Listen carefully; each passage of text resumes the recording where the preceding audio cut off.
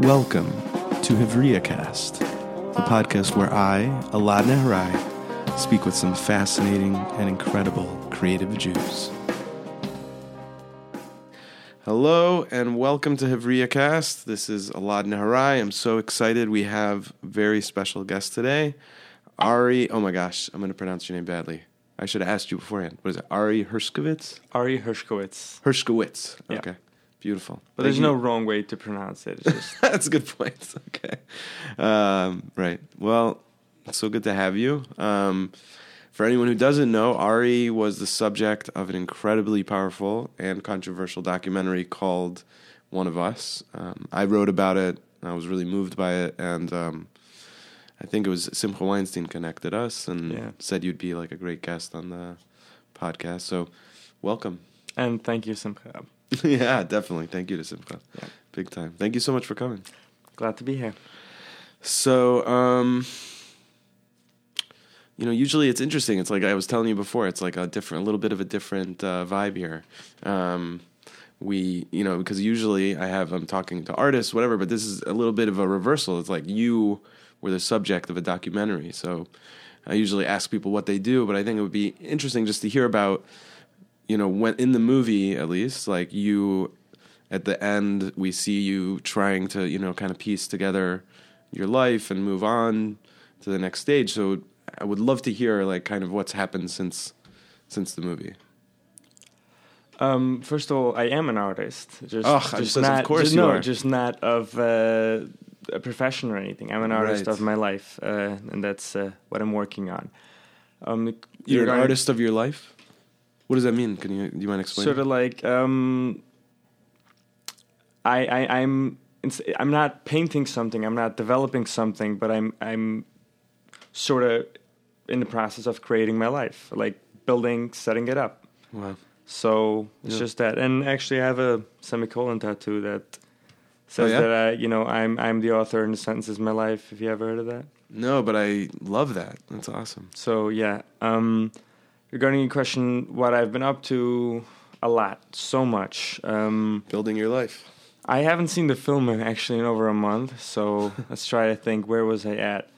I think it says in the film that I was on my way away. I was on the way, sort of getting clean and away from all that in my past. And I think that the listeners will be most curious about that.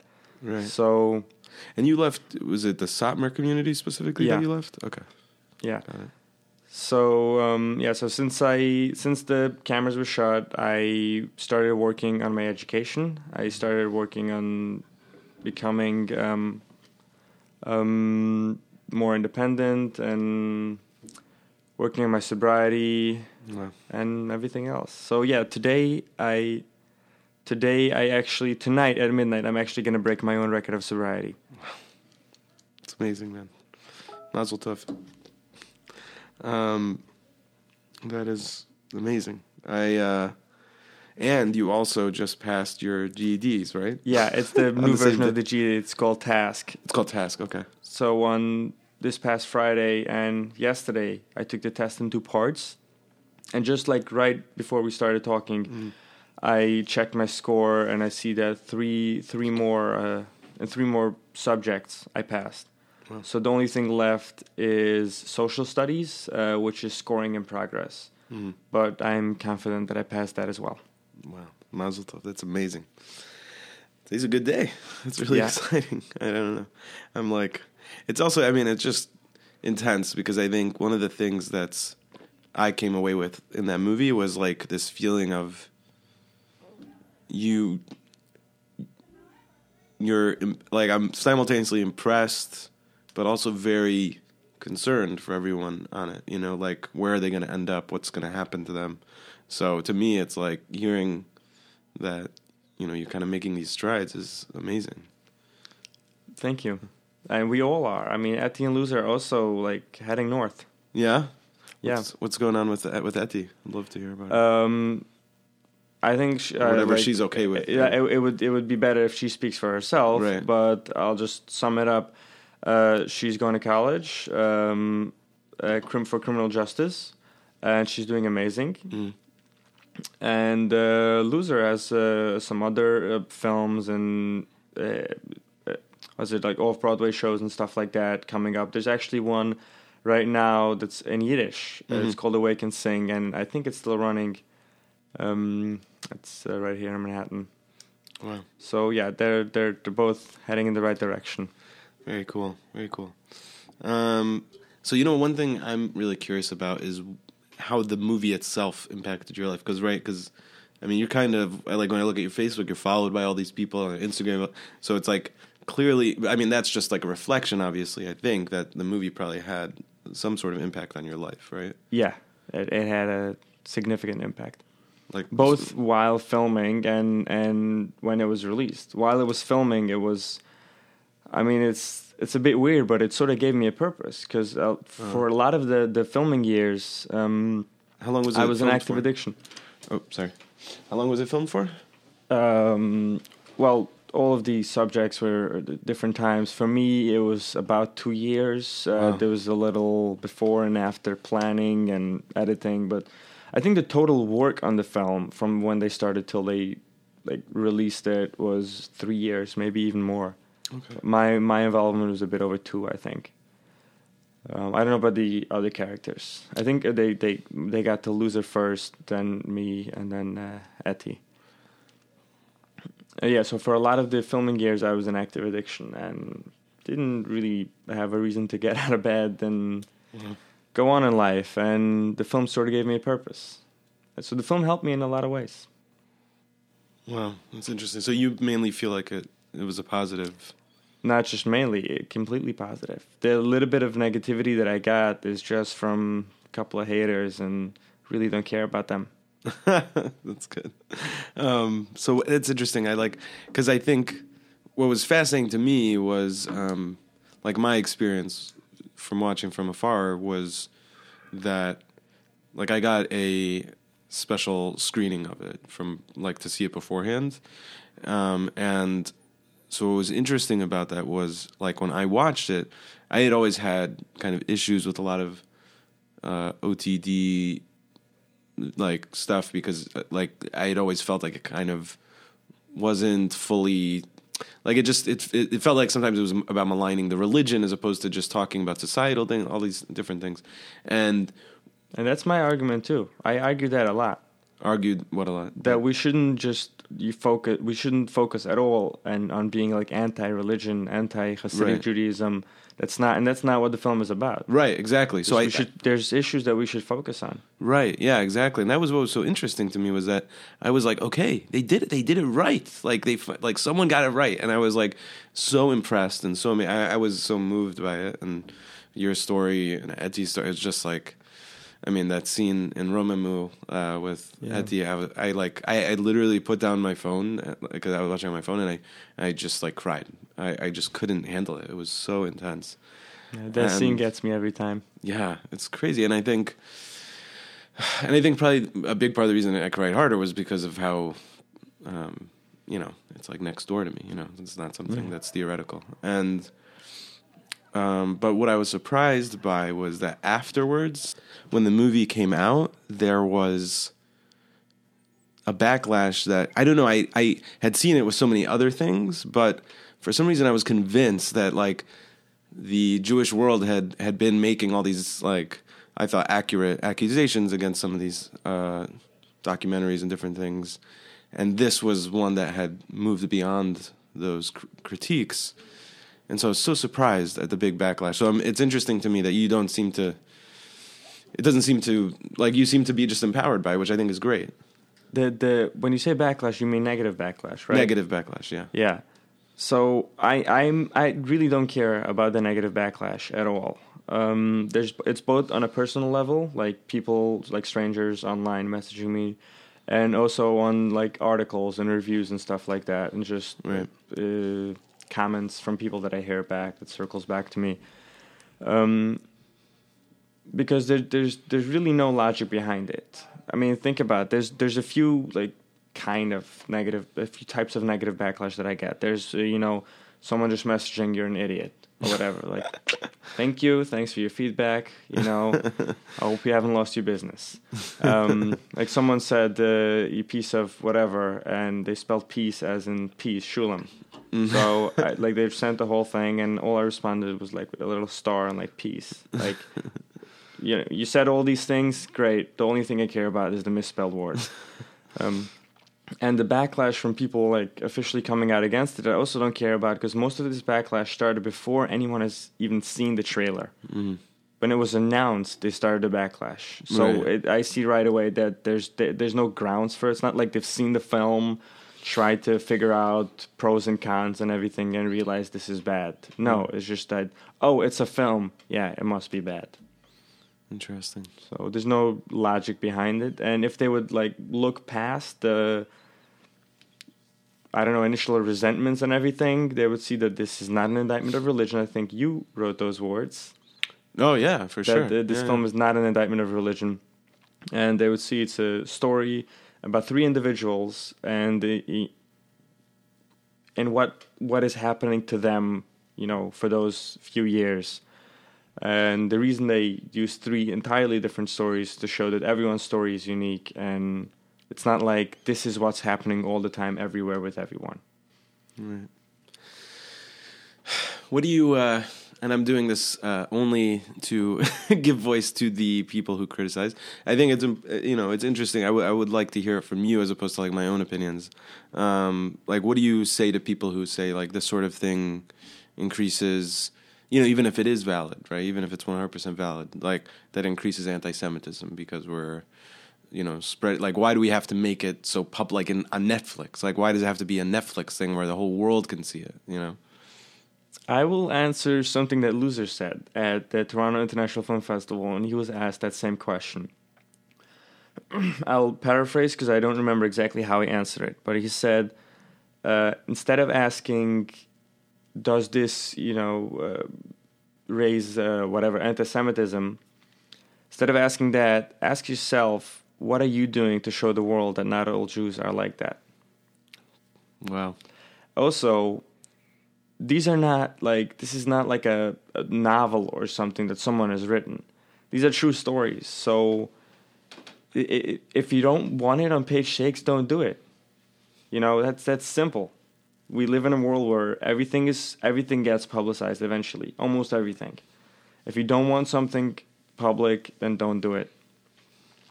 And regarding your question, why Netflix? I'll answer with also still something from someone else.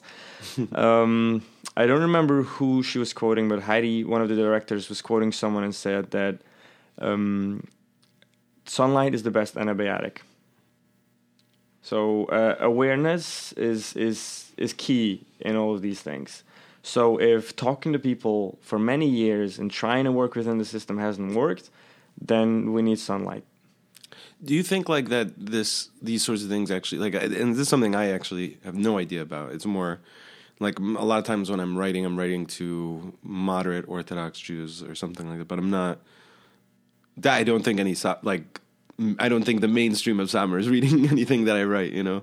You'd be surprised. Oh yeah, in the modern age of WhatsApp, everything goes around. Right. Okay. Fair enough. Or even screenshots, copy paste, and everything. Right. So that partly answers it, I guess. But like, I'm curious how, like, do you think that it even affects them to have like in a community that is technically like part of the philosophy is like insulating from these things, even seeing those like something like Netflix as evil and that sort of thing? Like, do you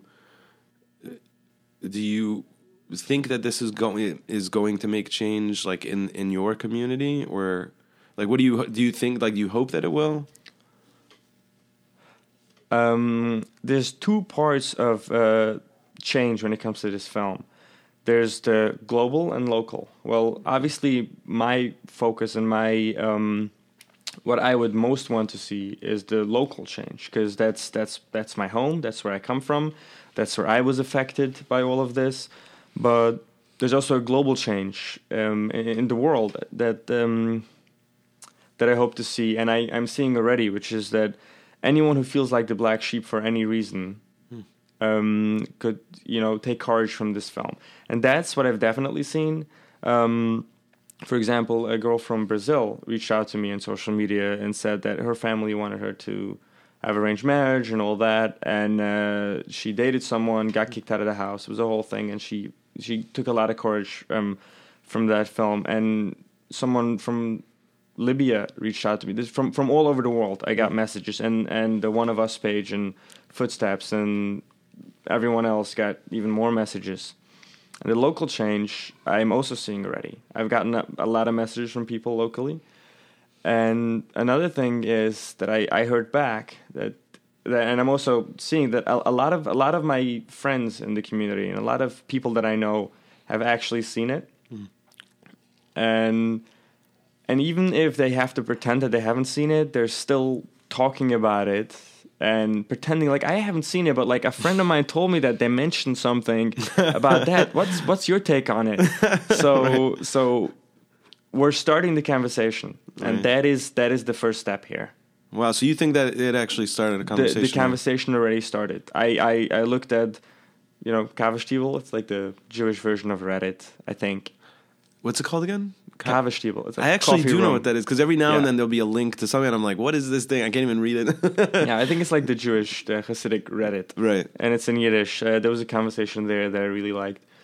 And I hear back people's comments, recordings, voice notes, and all of that. And it definitely started a conversation. And a lot of people realized that, yeah, there's something to it. And I don't think change is going to happen overnight. It never does. But I think that change is already happening, and it's been happening for some time. I mean, it's not as bad now as it was 20 years ago, I think.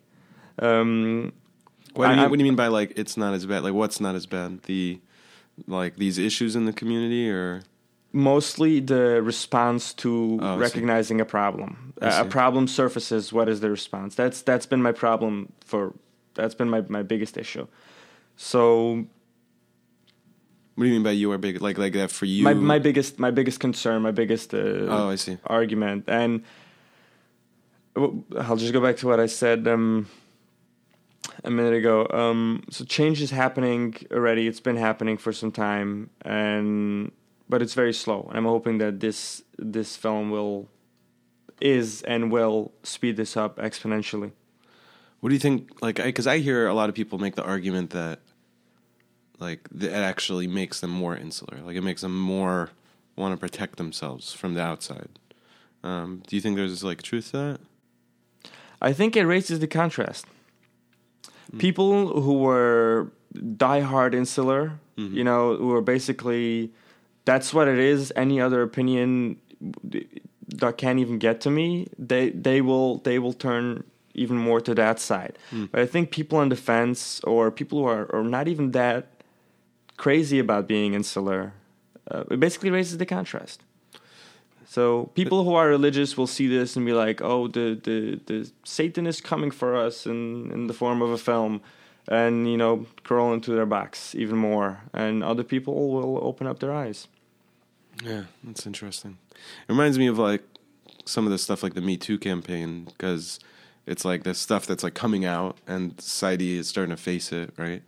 And then there are some people who are like, okay, like, wow, I didn't realize, like, all these things, and they themselves might have been enabling abuse or different things, and then now they're starting to change, or at least thinking about changing. And then there are people who, because it's coming out and so strong and it's so intense, they almost, like, double down, right? Like, they go, but it's not everyone, right? It's just like a certain group of people that are like, I'm doubling down on refusing to believe on these things, refusing to change, and saying it's actually the Me Too campaign that's evil, like these sorts of things, Right, and with those kind of people, you'll never really accomplish anything. If someone has an issue with, I don't know, burglaries in their apartment, and it becomes even clearer that it's happening, and instead of putting a security system, they do the opposite. They just leave the door unlocked.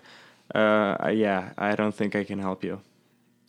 That's really interesting. And I think, like, I mean, what I love about that response is that I think so many times, even the people who are like the people making the argument, for example, that they're becoming more insular, either way, or people who say that it's only going to change things for the positive. Like either way, people are generalizing all of them. Right, exactly. It's not one big. It's not that all of them are going one way or the other. Right. It raises the contrast, like I said earlier. Yeah, that's some are going to crawl into their box again, live there in peace.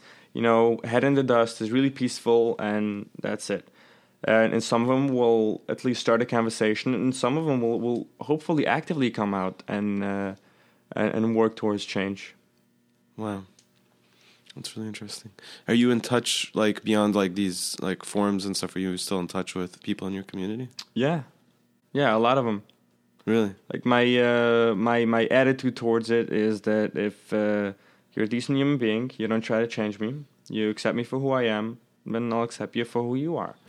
I have that relationship with my family, which I knew was going to be your next question. I knew it. I wasn't. I swear it wasn't. No, I don't think it was. Right. Usually they ask about the community and then about my family. Oh, yeah? But okay. The problem is I don't plan any of this. So I don't know what I'm doing. It may have been your next question subconsciously. It could have been. And you didn't even know it. You might be right, yeah.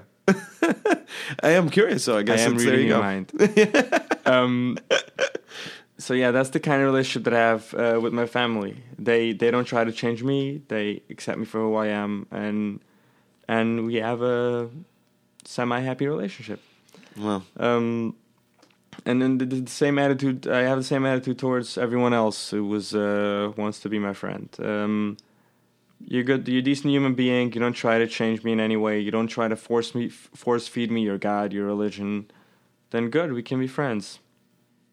That's I have so many like thoughts about all this stuff. Like, did you what was I gonna ask? Do you think like that with your family? Do you?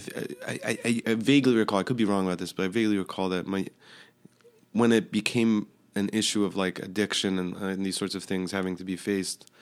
Was that like, did that shift it in any way? So they became less concerned about religion, like your religious observance, more about just like you taking care of yourself, or am I like misremembering that?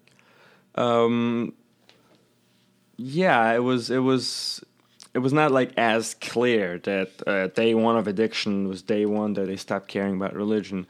Right. But yeah, at some point my parents, especially my father, realized, and I'm really grateful for him, being willing to learn and everything. Unlike most parents who would just give up and abandon ship, he didn't, and he stayed and fought. So he was willing to learn about addiction and everything, and at some point he realized that the priority is here. So I can either work on making him a good Jew, but a dead one, or I can work on making him a good person, and not the best Jew, but he'll be alive. Yeah, I think at some point he realized that, and for that I am forever grateful. It's interesting. I had like, it's not exactly the same, but I had a manic episode when I was 20 years old, and I was like really going off the rails at that time. Like I had, I wasn't to your level of addiction, but I had like issues with pot and drinking and different things, and I wasn't aware that I was bipolar, and so that's how like it eventually ended up with me having a manic episode. I ended up at a mental hospital for like 10 days, and it really changed my life because I was like, oh, now I know part of what was going on there. And did you meet that one person who thinks he's God? I think there's always that one. Every time I'm in a mental facility, there's always that one person who is God. It's actually interesting. So in my manic episode, I thought I was Jesus. So I was like, I was like that guy. Yeah, exactly. And no, at the end, actually, what was interesting was it's like part of this whole story. But at the very end, I was actually, while I was there were like it was really such a blessing. Everyone there was like amazing, special people. And not that they normally aren't, but I remember like right as I was leaving, this guy came there, and like a few other people that were like like you could see there was some intense stuff going on, and the guy was like like I think he thought he was Satan or he was a Satan. I don't remember exactly, but it was really like scary. And it was like my last day, and I was like, I'm so glad I'm leaving today. But anyway, my point being that the reason I asked about that was just because I remember that was like a big shift in how my parents related to me as well, because I think they thought like if they could, they thought there was some level of control they could have over me, and I'm not in any way blaming them. I think they were very concerned about my well-being. But then I think my mom, I remember saying like, I just remember our relationship completely changing after that. Like there's sometimes when like things are going in the wrong direction, and like when these like intense moments happens, when people start to rethink how they approach. Yeah, it's like when people hit rock bottom, they stare death in the face and they realize it's sort of what happened to me. Yeah. I was not long before my 28th birthday where things weren't going well, and I realized that, it was like right after my 20th birthday. I realized that if I want to see my 21st birthday, this has got to stop. Yeah. And the same thing with other people. If when they realize that they could lose someone, it's not the kind of thing that a prayer would heal quickly. Right. There's got to be an attitude change too. Yeah, that's really interesting. Yeah. I think that I think it's so interesting because we're facing so many of these like demons in our world, and I think one of the big like constants that I see is that like when you're actually faced with the people who have these struggles or who are victims of whatever situation, like it changes your attitude. Like it's almost impossible to like talk to an abuse victim without changing the way you look at abuse. Like, I just want to point out that I'm not a victim. I was a victim. Love it. Just want to point that out. Well done. Should I say? I should say abuse survivor, right? Yeah, survivor. Yeah, my apologies. So yeah, it's impossible to speak to a survivor without a survivor of many. Like it's just fascinating to me, like how a lot of times when you talk to people who have difficulty understanding like how we should approach abuse, for example, like very often the common denominator is that they haven't really sat down and spoken with like a survivor, Right. I remember there was this time where there was some sort of convention of Gedolei Hadar, who got together and trying to figure out why people go OTD, and on a group chat or something of OTD people, we were thinking that maybe we should go there. I don't remember whose idea it was. It was not mine. I'm not trying to take credit for it. Someone had the idea of going out there with signs and that basically say, "Ask me why I went OTD." Oh, wow. Because you're trying to figure it out and you won't. You're going to blame the internet or whatever. And maybe ask me, because I've been there, done that. That's genius. Did they end up talking? I don't remember. It was many years ago, and I don't remember what ended up happening. But if any of you are listening, ask me why I went OTD and ask me how to handle it. Or any one of your OTD friends. Why don't we do it now? Huh? Should we do it now? All right. I mean, I think that's the thing. I think that's why stuff like this is great, because it's, we started this site called Neshamas, which is like for anonymous writing, and a lot of them are off the derech or thinking about going off the derech or all these things. And someone asked, like, why would you even start a site like this for Orthodox Jews? Because the whole idea, like, let them write in the forward. They already write there. Like, they already write these things. And I was saying, no, it needs to come from, like, that we're hearing the stories inside of our world, It has to be like a personal, right, sort of like a one-on-one conversation. Right, exactly. So why did you go off the derech? Freedom, choice, and I know this is not going to sound good to a lot of your listeners, but I am an atheist. And I see no reason to follow any version of any religion before having a serious talk with the invisible man in the sky. Yeah, that's so interesting. So I think there's one thing of like having those beliefs, but there's like a lot of like orthoprax people, right? Like people that, have you heard this term? No. So it's someone who lives an Orthodox life, but they don't believe in it. Right.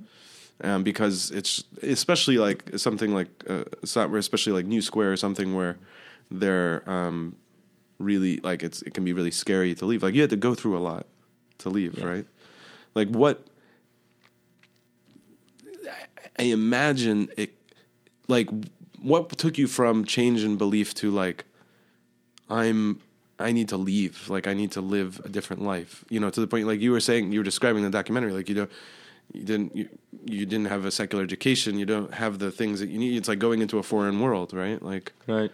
You know, what made that change happen?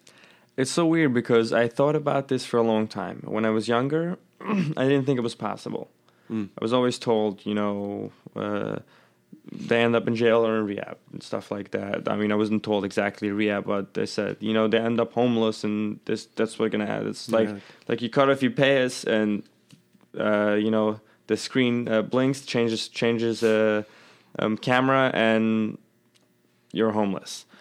As I got older, I realized that it might be possible, but nearly impossible. And so it was like the thought was in my mind for a long time. And when I ended up cutting off my payas for the second time out of 3 total, I was 18 years old, and it was actually an impulse. Like I thought about it for a long time, and I had already processed the idea in my mind. But from doing it, from when I decided to do it until it was just a couple hours actually. Yeah, it was an interesting story. One Friday night, I was invited to hang out with some friends in the recovery community. They were like my family when my real family was not my family. So I was invited to hang out, and my parents live in Williamsburg. I lived with my parents at the time, and I took the train, and I had payas and everything. I had long payas, like I didn't cut it shorter or trim the beard. Like I kept it as it is. And I put in a hoodie and I went out to Manhattan, and it was all basically it was not very convenient. But I was there and we hung out. I was invited to go the next day to a picnic, Shabbos morning, and again with the whole thing, hiding the hoodie, sunglasses, it was ridiculous. So I went to the picnic, and I stood there. It was summer, the sun was boiling, and I stood there with a hoodie with the hood on. Because I didn't want to be seen, and I decided, you know what, this ends now. I took out my phone, looked for the nearest barbershop, went and did it, and I came back without a paste. And people who had just seen me a half hour ago were like, I feel like I've seen you somewhere. Wow, that's so crazy. Like your face looks familiar, I just can't pinpoint it. Oh my God. So that was August 29, 2015. Wow. 2015. Yeah. And you said that was the second time. So that wasn't 3. like the that was the third time. That was the second time. Out of 3. Out of 3. So you grew them back after that? The first time was at 12. So this is like a long time that you felt like this. Yeah. So at 12, I cut it off for the first time, and it was not with any like logic reason behind it. It was just like, I don't like this. I don't want to look like this. I'm out. I cut it off, didn't do any styling or anything, and it's just, that's it. Yeah. For a week, I didn't go back to school either. And then for about a year, it was around Hanukkah time, actually, when I was 12. So it's about 8 years ago. Wow.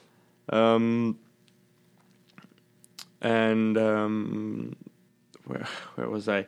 So yeah, for about a week, I didn't go to Cheder, and then I had fake payas for a year. It was like clipped into my yarmulke for a while, then it was a whole thing. And there was a crappy story about a surgery or something. Nobody believed it. I didn't even try to make anyone believe it. It was just like, we have a story, and I like had you that made for up a year. A story about why it happened.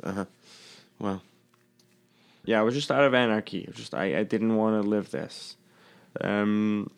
And then at 18 was the story that I told you a few minutes ago, and then when I was in Florida, I grew my hair very long. Longer than you can actually see it in the film. Florida was that when you were at Life Skills, the rehab, yeah. Okay. And then at a halfway house. I was there for 6 months, about in Florida. So yeah, I grew my hair very long, and before I came back to New York, I cut it shorter. And while I was cutting it shorter, I thought, this is sort of like a good opportunity to have payas for a while and then cut those off again. Wow. Right, so it's like I can sort of miss the old life. As you can see, I tried exploring Christianity and other religions while I was there. Right. There was a Calvary Chapel, the one that you see in the film, and other versions of religion. I was like, yeah, let's go back to this for a while. I have the long hair. I'm cutting it shorter. Let's cut everything but the payas and then this. It's interesting. It's funny because to me, your story reminds me a lot of Baltruva stories, kind of like just the way that like how it sometimes takes a while. Like it reminds me, but it's also obviously much more extreme in the sense that you're dealing with people who would might disown you and all these things for doing it. But I mean, just the part about specifically like how do you act out a change in inner belief, or not even a change, just something that was in you. How long did you consider yourself atheist for? Not long actually. So you were 12? No. At 13, I was atheist for a while, but I was not atheist because I knew I was atheist. I was atheist because how can there be a God with all of this? It just can't be. Right. Now I'm an atheist. After researching it. Right. I'm. Which one is agnostic again? No, I'm just an atheist. There's. I forgot the exact term, but now I'm an atheist that genuinely believes that there is no God. Right. You right. There's agnostic atheist, then there's agnostic, then there's atheist, right? There's agnostic. There's hardcore atheist, and then there's agnostic. So atheist. I'm an atheist that after researching everything and realizing that that just doesn't make any sense. There's no logic behind any of this. I'm sorry. It's cool, man. Yeah, so at 13 for a while, I thought, there can't be a God. I'm an atheist. And then for many years, I struggled and wanted to believe. Yeah. I wanted to have this good religious life, this peaceful life. And I tried. I really tried. I actually prayed a lot to God before injecting a needle in my arm. Oh, wow. Prayed to God that he would help me. Wow. And at some point I realized that, if I want to get clean, I basically have to go do it myself because there's no prayer that will magically help me in any way. Wow. So even in Florida, I put on tefillin sometimes in rehab. I tried. And all of those people who are telling me, well, do it sincerely just once and you'll feel the spark. I did that so many times with so many religions. Yeah. I don't know. I think it's broken. And it's not, something's not working. So yeah, and after, at some point I started researching more into it and realizing that no, there's no way. So interesting. What strikes me is this idea, like you mentioned before, this black sheep thing, like the feeling of being a black sheep, how people identify with that. In any community, right? Globally. I think that was, it's I always am kind of afraid of making it explicit, but that, I think that was part of the reason I cried during Eti's thing was it wasn't just for her. I wish it was just for her. I wish I was that good of a person, but I think it's there's that part of me that feels, I feel like a black sheep a lot of times. I think a lot of creative people do, and a lot of people who don't fit into boxes. And I had my own, I didn't go off the derech, but I had my own issues with the Crown Heights community and that sort of thing. And it was really painful. And I remember, and so it's so interesting to me because I think it's just interesting to me to hear you describe how when you were 12 even, that you were going through this, that so much of this stuff we don't, I think a lot of people obsess over the one detail, the atheist aspect or these sorts of things. But what you're also describing is the experience of being someone who doesn't fit in either way, whether you believed or didn't, it was you didn't fit in also. And I didn't feel like I was a part of that. Yeah. That whole package, and not just the religious aspect of it. Right. So it was even when you wanted to believe, you also didn't feel like you fit in. Right. And that's why I'm hoping that the people all around the world will take courage or just be inspired by this film, whatever it would be, the minority in any way, I think it's also why it's kind of silly when you hear people being like, well, if only they believed, right? Like, if only you believed in God, like, then things would be different. Well, I did. Right, exactly. So the point is, like, that's not true, clearly, right? Like, that. Yeah. If only you believe, no. It's just, it's not, you know, that I'll pray for you isn't, you know, it's not pray hard enough, all of that stuff. It's not, I already tried that. And I'm saying this to, if any of Jehovah's Witnesses are watching, because they have been clogging my inbox Really? with links to jw.org. I don't appreciate it, by the way. What's jw.org? It's Jehovah's Witness. Oh, website. Jehovah's Witnesses, yeah. Yeah. I don't think we have any Jehovah's Witness listeners, I'm pretty sure. Yeah, but if anyone is listening, like, please stop. Seriously. You're like not proselytizing coming, to you? Yeah, you're not coming with logical arguments. You're just sending me a link to a website where there's a video of some guy talking that in Jesus' name, amen, he will help you. Yeah. He hasn't, okay? He hasn't showed up. So... Do you get any proselytization from other Jews or anything like that? Is that hard? No, because they usually come with some form of argument. Although I don't agree with their arguments and I can argue against it. They usually come with an argument. It's like the Jews for the most part, other than Chabad, I think, they don't have Jehovah's Witnesses. they don't go out recruiting. Mm-hmm. But when they do something like that, they usually come prepared. Right. Unlike Jehovah's Witnesses, which is like, you know, look at that verse in the Bible where it says, in God's name, thou shalt not, whatever, and that's going to answer your question. Well, I read it, and to one of them I responded. I looked up that verse, and I screenshotted, like, there's about 48 different Bibles, by the way, different versions of the Bible. I screenshotted one page where there was, like, that verse in all 48 versions, and I was like, which one? She was like, well, which one talks to you? And I was like, no, which one did God write? So interesting. It's kind of like, it must feel dehumanizing, I think. That's probably what's upsetting about it, I would think, no? Like, the people are just kind of coming to you and being like, I have the answer for you. This is going to solve your problems. No, if they really have an answer, that's why I still listen. Because if they really have an answer, then I want to hear it. If they have an answer to my problems, then yes, please, you know, come in, take a seat. Right. But if you just have a link to jw.org, then please don't even try. That's cool. I'm, like, impressed with how well you're taking so much of this. It's really, like, considering how much you've gone through. Actually, it's because the amount that I've gone through. That there's not a lot that can still get to me. That's amazing. That's a beautiful way of putting it.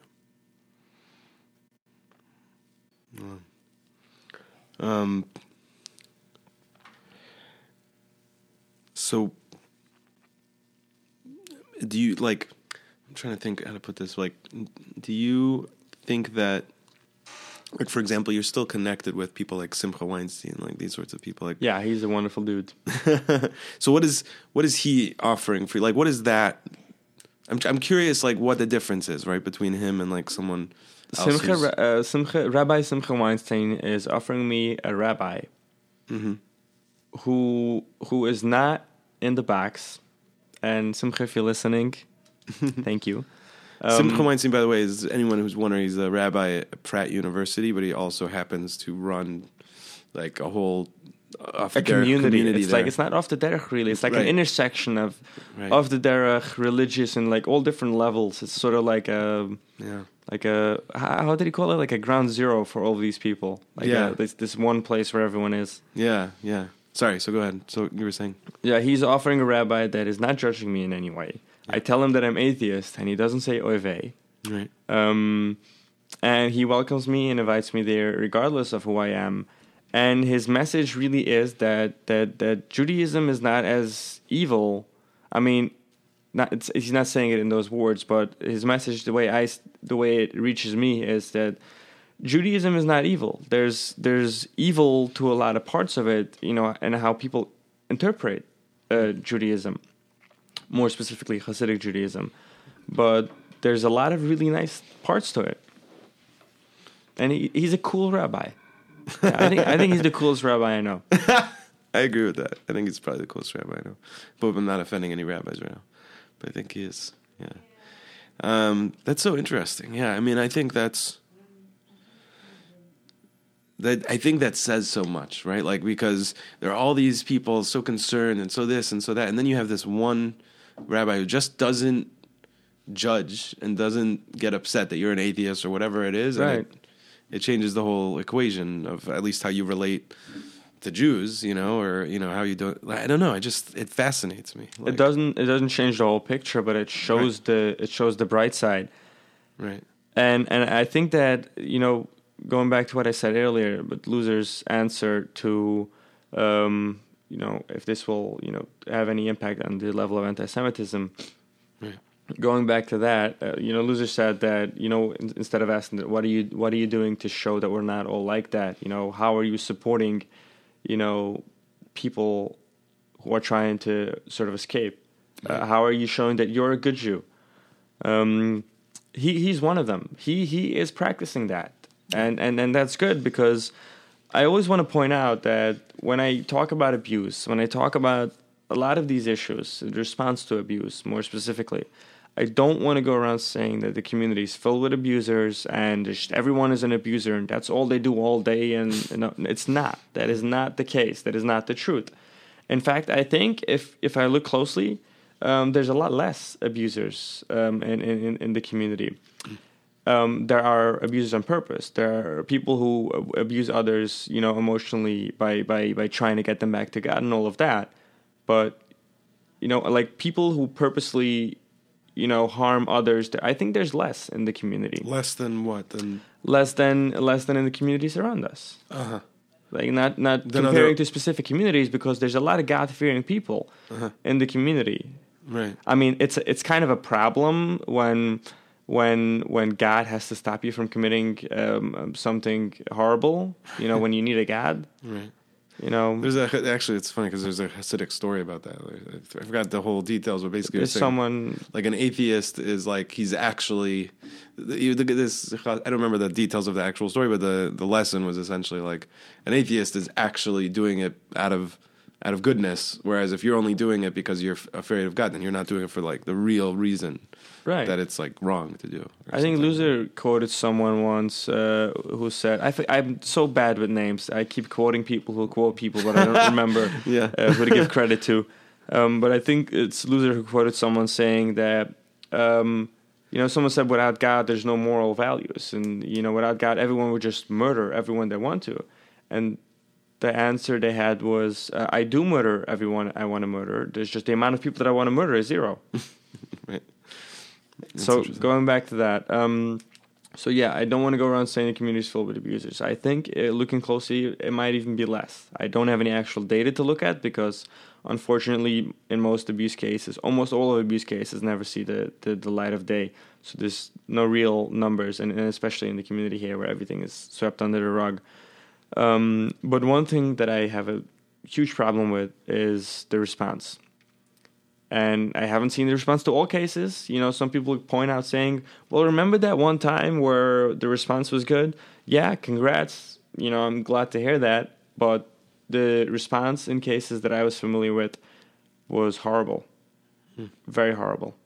Like what? What kind of responses? Usually the first response to a kid saying that he was abused in any way, or like with adults it's different. And I'll get to that in a minute.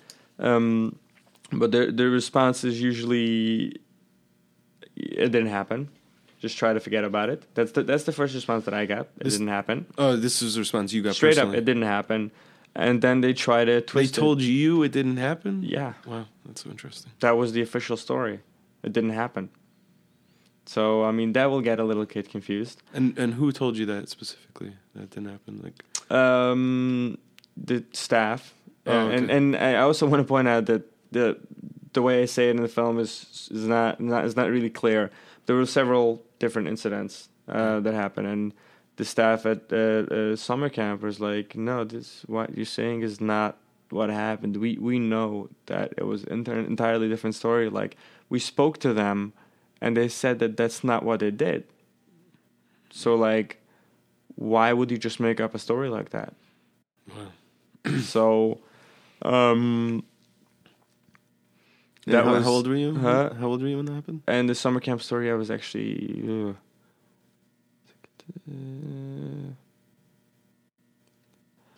I'm always estimating because in Kitta Tess, I was 13 and that happened in like the high or Vuv.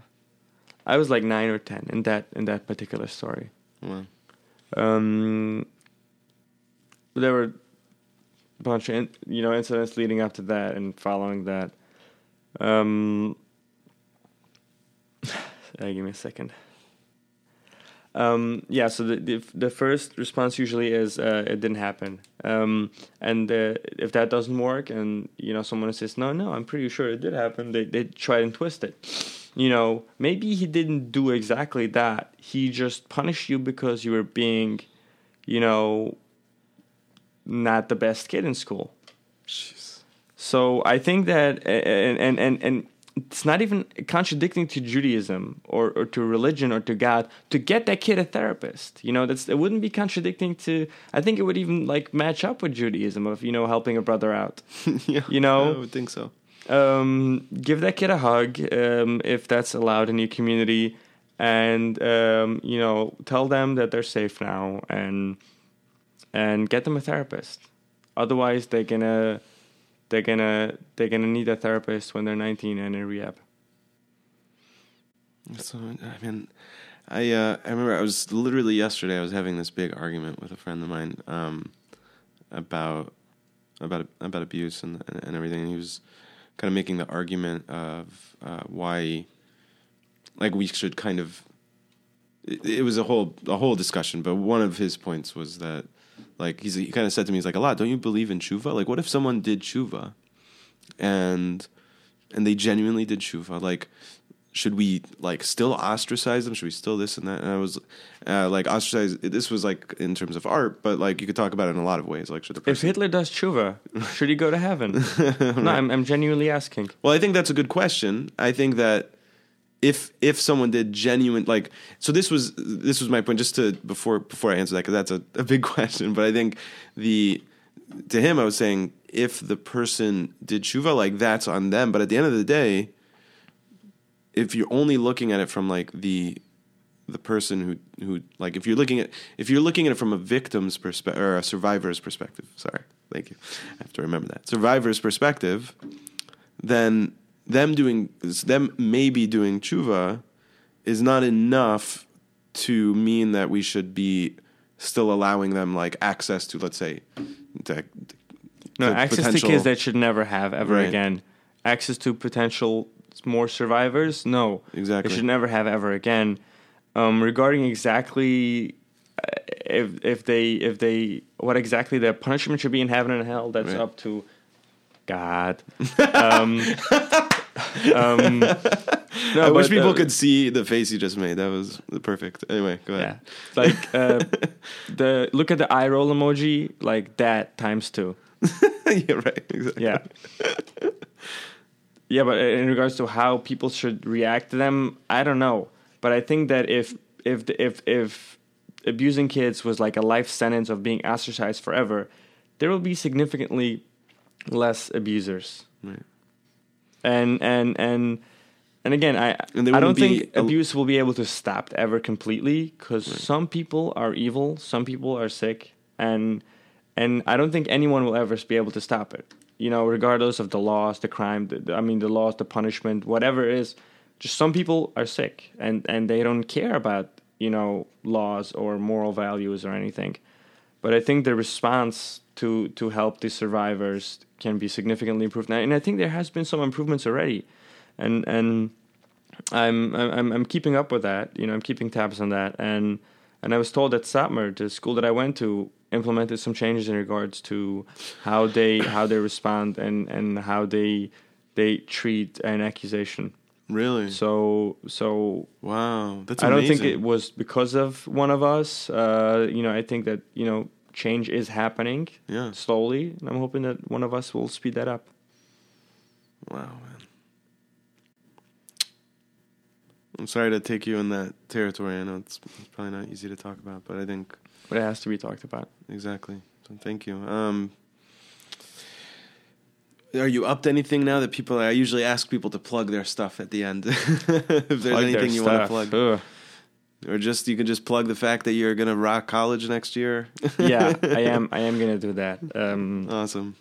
Getting my GD real soon. I already passed 4 out of 5 of the subjects on the task exam, and the last subject I already did. Just waiting for scoring.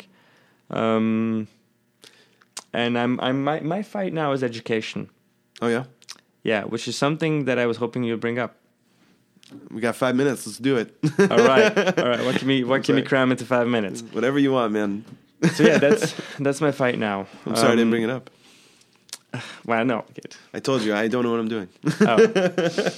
I should have steered the conversation that direction a long time ago. Yeah, right now I'm 20 and I'm getting my high school diploma. My goal is to get a master's in computer science and, with a couple of minors and related niches or whatever. And it's really tough because up until a few weeks ago, I thought that algebra was geometry. And I didn't know what geometry means. I thought geometry is geology or something. Wow. So that was up until a few weeks ago. And I'm now trying to cram in 4 years of high school in 2 months. Luckily, I passed because I'm smart. Yeah, and I'm proud of it. It's actually not something to be proud of. I was just born that way.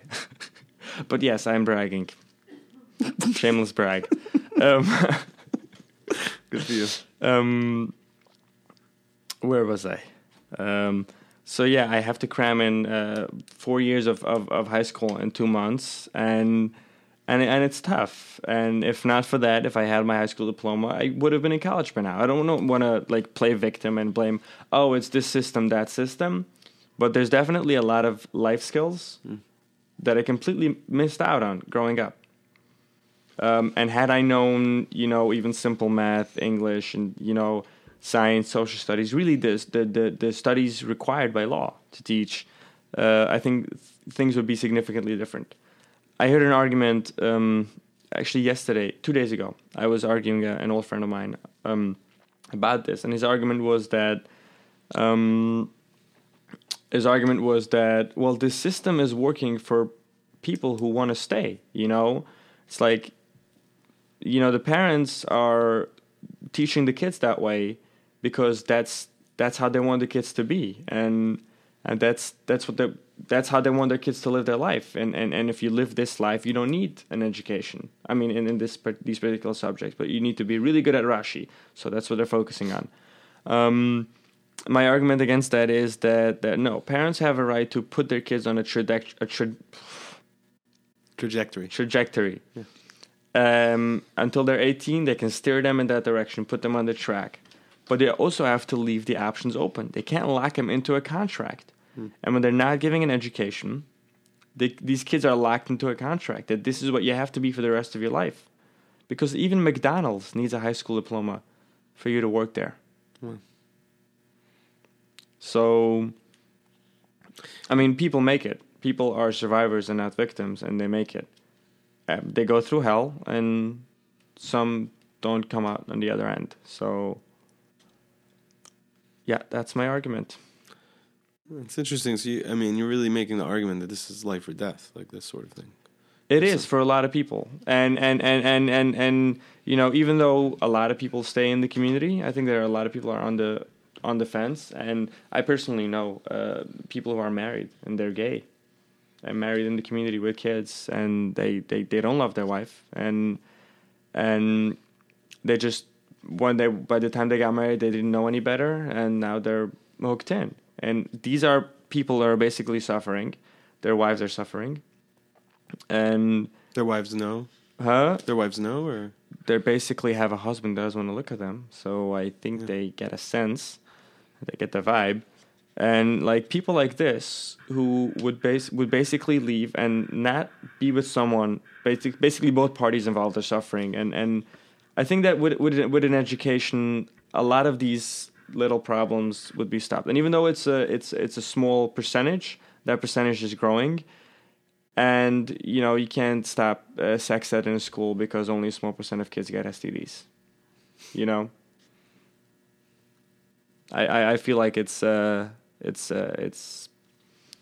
I would even call it a human rights violation. Wow. locking kids into a contract that this is what you're going to be for the rest of your life, even after you're an adult. And it's interesting because I guess that it helps explain why there's also resistance to changing things, because that does, in theory, guarantee that people will stay in the community, right? Like by doing Yes, this is really what I don't want to call the community a cult, but it resembles a cult in a way that we have our system set up in a way that whoever's with us, it works out for them, but everyone else is basically screwed if they try to leave. That's one way of keeping the members in. And so now you're trying to like are you involved with like organizations like Yafed? I'm working with Yafed and other organizations, trying to do, as much as I can. Good for you. Helping the next round. Well, Ari, I'm humbled sitting with you. Like, you're such a strong person, and thank you. Thank you so much for coming. I'm really thankful, and I hope. And I wanted to just quickly say something to the audience. A couple of just like last notes, sort of. Please. If any of you are Hasidic, which I'm sure that this will go around on WhatsApp. The recording of this at some point will go around. If any of you are listening, the Hasidic ones, if a member of your family goes OTD or is not as Hasidic as they used to be, I think the right choice for you to be is still be part of their family and let them be part of your family. I mean, look at my parents, for example. We have a wonderful family, and we respect each other's beliefs, and I think it's worth it. Working it out that way, and taking another look at priorities. To all of you who reach out to me on social media, thank you. I appreciate the feedback. I don't appreciate it when I'm being force-fed any religion, but if you have a logical argument, I'm always open to hear it, and I usually respond. Not on my private Facebook page. That's way too clogged. The public page. What else? I don't know. Make some change in your immediate surroundings.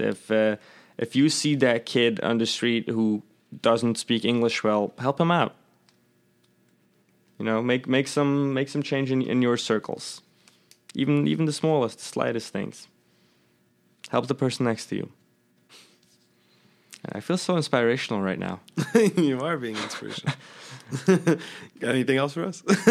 I don't know. I should have written down my last message. That was great. Thank you so much. I mean, that's such a great way to end it. Help the people around you. I think that's what it comes down to. So thank you, man. It was great, and hope to see you around. I'm sure I'll see you at Simchas. Yeah, we'll see each other.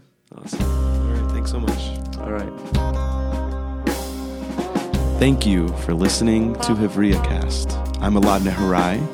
If you'd like to hear more and read more of our work, you can follow us by going to Hevria.com or Facebook.com/HevriaMag. We've been recording at the Kalal Studios in New York City, and the music that you're hearing is Voice Lessons by Darshan. Thank you so much, and I look forward to seeing and hearing from you again. Kal, kal ad kal ya.